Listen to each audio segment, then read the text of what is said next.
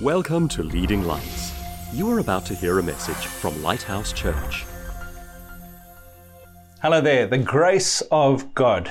This massive idea for Christians that God would save us not because we have deserved it, but because He is kind and because of something Jesus did many, many years ago. It's His work. It's His action. And He gives it to us free without us deserving it. That is the big idea of Christianity that makes Christianity different from every other religion. But many of us have a vague idea of grace. And in this series, we're talking about the aspects of grace. We've called them grace notes. You know, 1 Peter 4 verse 10 speaks of grace as being multicolored, multi-textured, manifold. And yet many of us just see grace as one thing. And so we have said there are aspects of grace that must be understood. Let me give you an example. Imagine you're at the theater and you're watching something on the stage and you're hearing the sound, the music, and it's just a big noise to you. You're not really thinking about it. It's just a large noise. You're benefiting from it. You're enjoying the music. But then at the end of the show, somebody draws back the curtains and you see the orchestra that was playing behind the stage. And you see the oboes and the cellos and the drums and the keyboards and all the different aspects. And you realize within that music, there were grace notes. There were small and large notes. There was variation. There was high and low. And we've looked at that during this series. We've spoken about how there are so far three main parts of grace. There's God's kindness, pity, mercy. That was the first part. Then we said there is a justice part where God said, I'm going to make this just and legal and correct that I forgive you. And it's essential that we get those two. If we only have one or the other, we haven't fully enjoyed and received grace. And then the third one was God's abundance or empowering grace, where it's not just making you no longer guilty, but He then empowers us to be abundant. And the Bible talks about us reigning in righteousness, reigning in life through grace. This over provision of God. That was the third one. And we need all of those because if we don't have them, we haven't fully understood. But this fourth one is part of that idea of pulling back the curtain and seeing behind the scenes. Imagine you see that orchestra and you see a mercy section and a justice section and an abundance, empowering section. But then you realize there is a conductor. There is somebody conducting the whole thing. They dreamed it up at the start and they are controlling. And even though there are aspects of grace, there is somebody behind it. There is a hidden hand. There is a controller. And today we're looking at the eternity aspect of grace. This idea of eternity is that if you pull back the curtains on time and space, that means when you look out into the world, you see creation, you see nature, you see other people, you see events, and you see time ticking along through history. And that is time and space. And you see that and it's like a play before your eyes and you say how wonderful it is. But if we draw back the curtain, there is something unseen or hidden behind time and space called eternity. And I want to just talk about that today. To try and help us understand. So let me start with my first verse. It's 2 Timothy chapter 1 verse 9. It says, God has saved us. He's rescued us. We were perishing. He has saved us, like somebody who's drowning and somebody pulls them out and keeps them alive. He has saved us and called us with a holy calling. This is the idea of God calling to us and drawing us to Himself. And this is the first hint we have of this hidden backstage, behind the scenes world, this eternal realm where God is calling us. I thought I chose Him. I thought I was the one who said, yes, God, I want to believe in you. But I realized He was calling me with a holy calling. God is calling from behind the scenes, from eternity. But if you know it's there and you listen for it, you realize, yes, Yes, he was calling me. All throughout my life, he was drawing me. He was wooing me. So he has called us with a holy calling, not according to our works. So that's this idea that grace is not something I deserve and I haven't earned it. Not according to our works, but according to his own purpose and grace. Purpose and grace. Let me just deal with those words quickly. Purpose is, when we speak of God's will in the Bible, again, it's a bit like grace. You can think of God's will as just one bland thing, a single textured thing, but actually his will is variegated as well. There is two main Greek words. I'm not going to go into all the aspects of it right now, but just to tell you that there is a Greek word called thelema, and it's got various versions in the New Testament. And that is often translated God's will, but it means his desire, what he wants to happen, but what may not happen because there are other people involved. And then there is a Greek word boule or boulemai or boulema, variants of that word. And it's sometimes also prothesis or prothetomai. These words mean his purpose will, his purpose, the thing that he has decided that he's going to do. And it doesn't matter if you or I get involved, his purpose. And it's important that we understand the difference. The one is his want, his desire. So God's thelema will, some examples of this. 1 Timothy 2 verse 4. God desires all men to be saved and to come to the knowledge of the truth. He wants it. It's his will. But we know that not all men do because we have to receive the gift. Another one is Matthew 18 verse 14. Even so, it is not the will, the desire, the thelema of your Father who is in heaven that one of these little ones should perish. But we know that some do. His desire. We have to marry our desire with his, and then something happens. So John 7:17 says, if anyone wills to do his will, he shall know concerning the doctrine whether it is from God or whether I speak on my own authority. I've got a thelema to do his thelema, and then the two meet. That's the desire will of God, but then the purpose will of God. This word prothesis or protithemai. It's a purpose that he has set in place, and he has decided he will do it. And it's sometimes counsel, translated counsel in the Old Testament and the New Testament, sometimes purpose, but it means something God has decided to do. So back to our verse. He has saved us and called us with a holy calling, not according to our works, but according to his own purpose and grace, which was given to us in Christ Jesus before time began. God has given us his purpose and his grace, his gift, his kindness. And it says they were given to us in Christ Jesus before time began. And I just want to spend a few moments explaining to you that this little phrase, before time began, means the curtains are being opened. We're seeing backstage. We're seeing eternity. We're seeing a realm that is different to this current space and time. Please stay with me. Sometimes we want Bible teaching to be simple. And that's why sometimes we look at this concept of grace and we want it to be one color, one shade, one idea. But it's manifold, it's multicolored. There are grace notes, and we need to dig in to understand these things.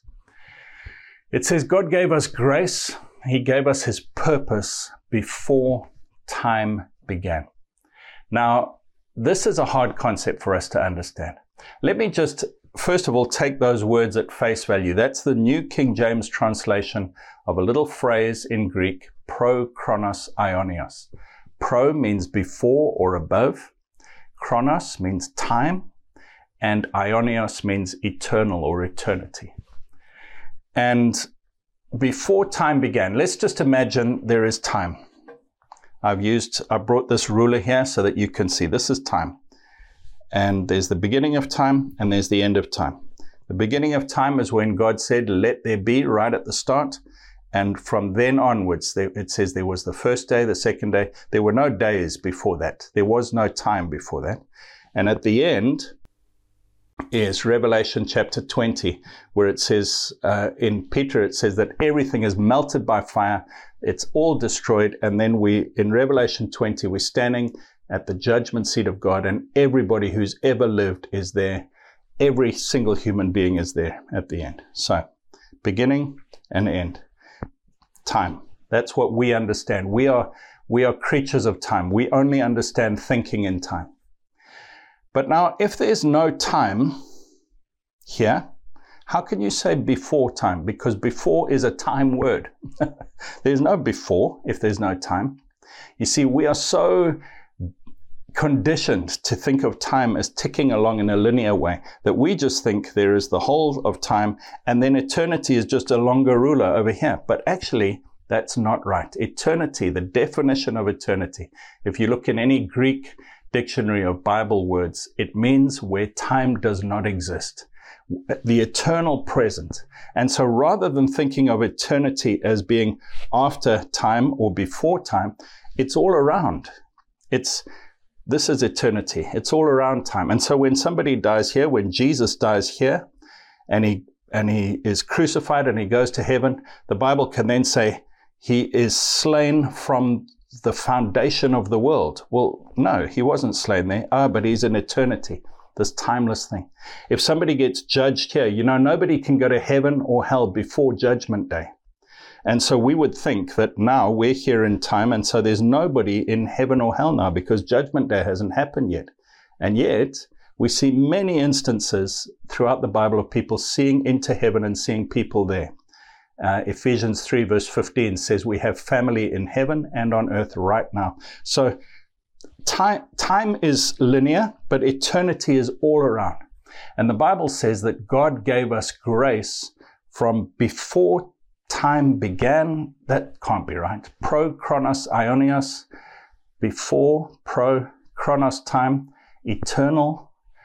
I believe it's trying to say from outside of time. God has given us this grace from outside. It's like the curtain has been drawn back and God has said, look, from my realm of eternity, where I dwell, where I rule, where I reign, where my will is done in heaven, exactly as I want it to be done, I have broken into time. My hand has broken through from eternity into time and space, and I have given you grace in the form of Jesus, this verse says. But we're going to see that when we believe and accept this gift of God, we get put into his purpose. And it's like God was working to save me from the beginning of my life, to keep me throughout my life, and to make sure that I'm with him to the end. And this is the last grace note, that there's a hidden hand, there is a conductor, there is a bigger force and a bigger idea working in my life to keep me close to God. And so from my perspective, it feels like God chose me before I was even born, but it's because there's this difference between time and eternity, and I can't quite understand the two. But God is working in my life at all times. So let's go to the next big idea. Romans 8, verse 28. It says, and we know that all things work together for good to those who love God, to those who are called according to his purpose. Did you see there's a very great similarity between those two verses? The one we just read says that in 2 Timothy 1 verse 9, it says he called us according to his purpose before time began. This one says all things are working together for good to those who love God and to those who are called according to his purpose. They're linked. And it says that when I'm in that group of people who have received God's gift, all things are working together for my good. This is amazing. This is a bigger picture of grace. It's like sitting in the theater and hearing the different notes and variations in the music, and then the curtains pull back, and suddenly I realize not just that the conductor was conducting the music, but he was working in my life to give me his blessings and his grace, and he's much bigger than I could ever have imagined. What does it mean that he works all things together for my good? It means he is getting involved. He is breaking through from eternity to make sure that I am kept close to him, that I'm growing in him, and that I will see this journey through to the very end. Listen to how this passage goes on. Verse 29, for whom he foreknew. What does it mean, he foreknew? Well, when he's in eternity, he can see the beginning from the end. He can see everything that's happened. And because I die somewhere along this line, or I go to heaven at the end, I'm in eternity with him. So it's almost like he knew from the beginning. Because it's a different realm. And so for those he foreknew, he predestined to be conformed to the image of his Son. It feels like God was organizing things. There's a hidden hand in all of my life pushing me towards him, to be conformed to the image of his Son, that he might be the firstborn among many brethren. Moreover, now listen to this, it talks about it all in the past tense, as if it's already happened, as if I've already become a Christian and gone to heaven, but I haven't yet. Moreover, whom he predestined, these he called. Whom he called, he justified. Whom he justified, he glorified. It's like I'm already in heaven, but I'm living here on earth. How is that possible? This reminds me of the verse in Ecclesiastes chapter 3, where it talks about God has made everything beautiful in its time, and he has put eternity in the hearts of men, but no one can know his works from beginning to end except him. That's the idea here, is that he is working, and even though I'm on this timeline, there's a part of me, eternity in the hearts of men, there's a part of me that is seated in heaven already with him. And I am part of his heavenly family, and yet I'm still here on earth, and so he's working on my behalf. It says, those he justified, he also glorified. What shall we say to these things? If God is for us, who can be against us? Wow. This is a bigger idea of grace. You may have thought of grace as just God's mercy, or just his justice in Jesus paying your penalty, or maybe his abundant empowering in helping you. But it says here that it's bigger than that. He's working all things together. He's working in your life from beginning to end. And if God is for us, who can be against us? Wow. This is a different idea of grace. And it makes me secure. It makes me confident. Let me read on. He who did not spare his own Son, but delivered him up for us all, how shall he not with him also freely give us all things? I'm seated with him in heavenly places even now. He will give us all things. Friends, this will open your mind to a different aspect of grace. Who shall bring a charge against God's elect? It is God who justifies. Who is he who condemns? It is Christ who died, and furthermore is also risen, who is even at the right hand of God, who makes intercession for us. And it goes on to say we are more than conquerors, that nothing can separate us from God's love. Why? Because of this eternal aspect of grace where God is getting involved and he's working all things. It says nothing, height, neither death nor life, angels or principalities, things present, things to come, nor height nor depth, nor any other created thing shall be able to separate us from the love of God which is in Christ Jesus our Lord. And I'm just going to close with saying, what do we do about this? How do we live therefore? And I'm going to read a passage from 2 Peter chapter 1. It says, for this very reason, what is the reason? It's talking about God's mercy that he's given to us. For this very reason, giving all diligence, add to your faith virtue. So we receive it by faith, but then it says now start adding to that. Add virtue. To virtue, knowledge. To knowledge, self-control. To self-control, perseverance. That means you stay till the end. To perseverance, godliness, being more and more like God. To godliness, brotherly kindness, and to brotherly kindness, love. It says we start to develop in Christ because of this gift that he's given us. But now listen, for if these things are yours and abound, you will be neither barren nor unfruitful in the knowledge of our Lord Jesus Christ. He says he wants you to be fruitful in this grace that he's given you. But now listen, for he who lacks these things is short-sighted, even to blindness, and has forgotten that he was cleansed from his old sins. It says that if we lack these things, if we're not growing in this grace, if we take the grace of God in vain, which means He's given it to us, but we don't allow it to work through us in our lives, then we are short-sighted. That means we haven't really understood what He's done. He has cleansed us. We've forgotten that He's cleansed us from our sins. And it says, even to blindness, it's possible that we could get so hard-hearted that we reject God and we divorce Him. Therefore, brethren, be even more diligent to make your call and election sure. For if you do these things, you will never stumble and you will enter into heaven. He says, if you keep letting God's grace work through you and you grow in godliness and love and brotherly kindness and knowledge and all these things, if you add to your faith and you add to the fact that you're cleansed from your sins, all this character of Christ, then you will never stumble. You will enter into heaven. You won't be short-sighted and blind. You will grow and grow and grow in God. And so we've got to take all the aspects of grace together. You can't just take mercy or justice. You can't just take the fact that He chose us and He's working from eternity. There's also the empowering part where I've got to do my part and allow His power to flow through me. I just want to say that His hand, this hidden hand that is broken through from eternity to save us, is so strong that you don't have to live in fear that you're going to lose your salvation. Now, there are many passages in the Bible that say it is possible for a Christian to stop being a Christian. But I want to say to you that the Bible says it is so difficult for that to happen. Let me give you a couple of verses that I like to use. Number one, in John chapter 10, Jesus said that no one will be able to snatch you out of God's hand. John chapter 10, verse 28, I give them eternal life. They shall never perish.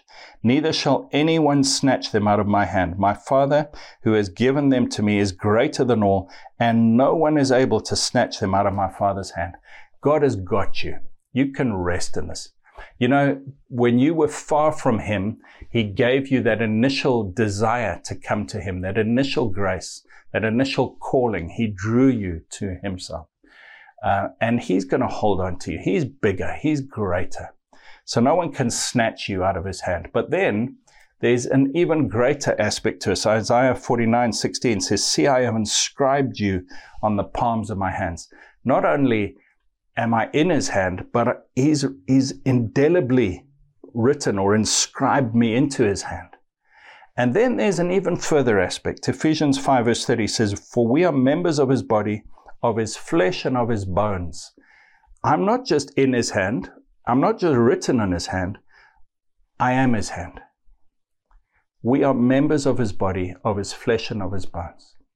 Now, the Bible does say that we can reject Him, but it is so hard. He is working to keep us. His power is so strong that He saved us when we were far from Him and enemies of Him. He can keep us. You can rest in Him, but we need to just stay plugged in. We need to just say, God, whenever I stumble, whenever I fall, Lord, I'm coming back to you.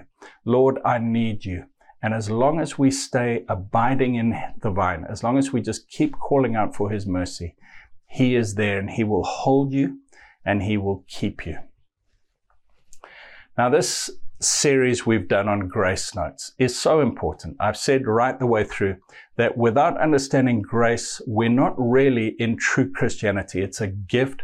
I've said that every other religion and philosophy says D-O, do your works, do your religion, do your best, and maybe you will get to heaven. But grace and true Christianity says it's done, D-O-N-E. God has done it all. He paid the price. He has bought you. It doesn't rely on you or your activity or your works. We've got to understand this. Then we've got to understand the aspects of grace, which are all different to each other, and they merge together into a beautiful piece of music. But friend, I just want to say to you that the bottom line of grace is humility. The bottom line of receiving grace is humility. In James chapter 4, it says, God gives more grace. He opposes the proud, but gives grace to the humble.